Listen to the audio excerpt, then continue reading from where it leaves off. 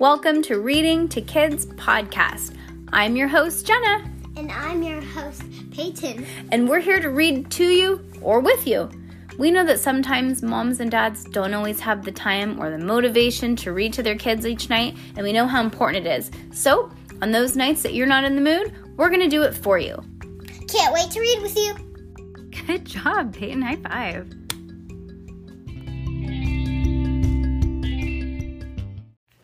Why are grown-ups always tired in the middle of the day? You can't ask me that. Well, I'm just so sleep. Oh my gosh, you didn't ever turn this off. The battery's going to die. Ruh-roh. Okay. Judy Moody declares independence. Chapter 9. Chapter 9. Sybil La-di-da. When Judy got out of bed on Monday morning, she did not stamp one foot. She did not throw one sugar packet. Instead, she quietly and to herself declared independence from brushing her teeth and taking a shower. She did not want to mess up the bathroom again, ever. Her makeup book report from when she was in Boston was due today. A makeup book report was not going to put her... Why do you have to do it? Well, because she missed school. You still have to do schoolwork when you're gone. Remember when we went to Disneyland? I thought it said that she had to write about it. No. Was not going to put her in a bad mood, even if she had waited until the last minute. Judy declared right then and there to make this her best ever book report. That's what a responsible person would do. She dressed up in her pilgrim costume, the one Grandma Lou had made for Halloween. Ye old pilgrim costume had an apron and made Judy look just like a girl from the American Revolution. Judy wore regular, not loony pants underneath the skirt for bloomers, and she made 13 curls in her hair, one for each of the 13 colonies. "Who are you, Heidi?" Stink asked after breakfast. "None of your beeswax," said Judy. "Are you a nurse?" "N-O," said Judy. N-O. Does that mean yes? N-O. "Hey, I know, you're Priscilla somebody. Like a pilgrim." "No, I'm revolutionary. The girl Paul Revere. For my book report today. Oh, so you're that Sybil La-di-da? It sure was hard to declare independence from bad moods when Stink was around. "Bye, Mom. Bye, Dad," Judy called on her way out the door. "Hey, wait for me," Stink yelled. "Sorry, I'm riding my faster than lightning bike to the bus stop," Judy yelled back, and she was off.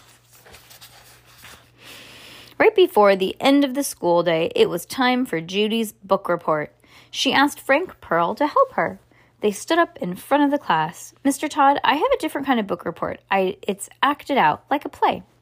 "Cool," says Rocky. "The book I read is called Sybil, the Female Paul Revere," Judy told her class. "It's about the girl Paul Revere. And this," she said, pointing to Frank, "is the boy Paul Revere. I mean, Paul. He's helping me, Sybil Luddington." Judy started with a poem. "Listen, my children, and you shall hear of a girl who rode further than Paul Revere." Sybil: "Hey, Paul Revere, why are you so famous?" Paul: "Because Sybil Luddington, I rode my horse all night. I warned everybody the British were coming." Sybil: "I did too. My horse's name is Star. It was dark. I was scared. It rained all night.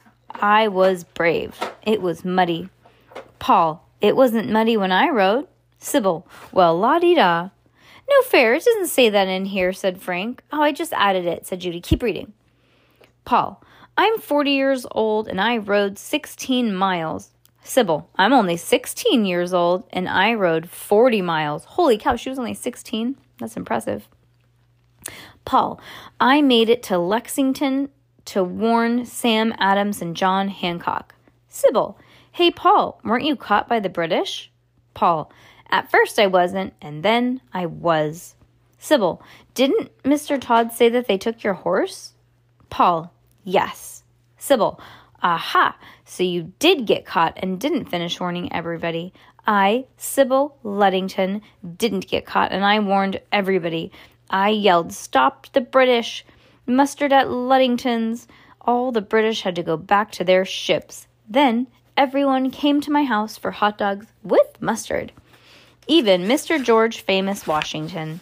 The end. Did Sybil, what's-her-face, really eat hot dogs? Asked Jessica Finch. She ate mustard, said Judy. Ketchup wasn't invented yet.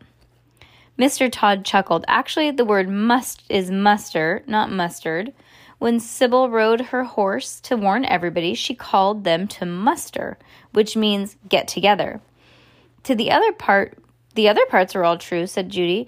I give the book 5 reallys, as in really, really, really, really, really good.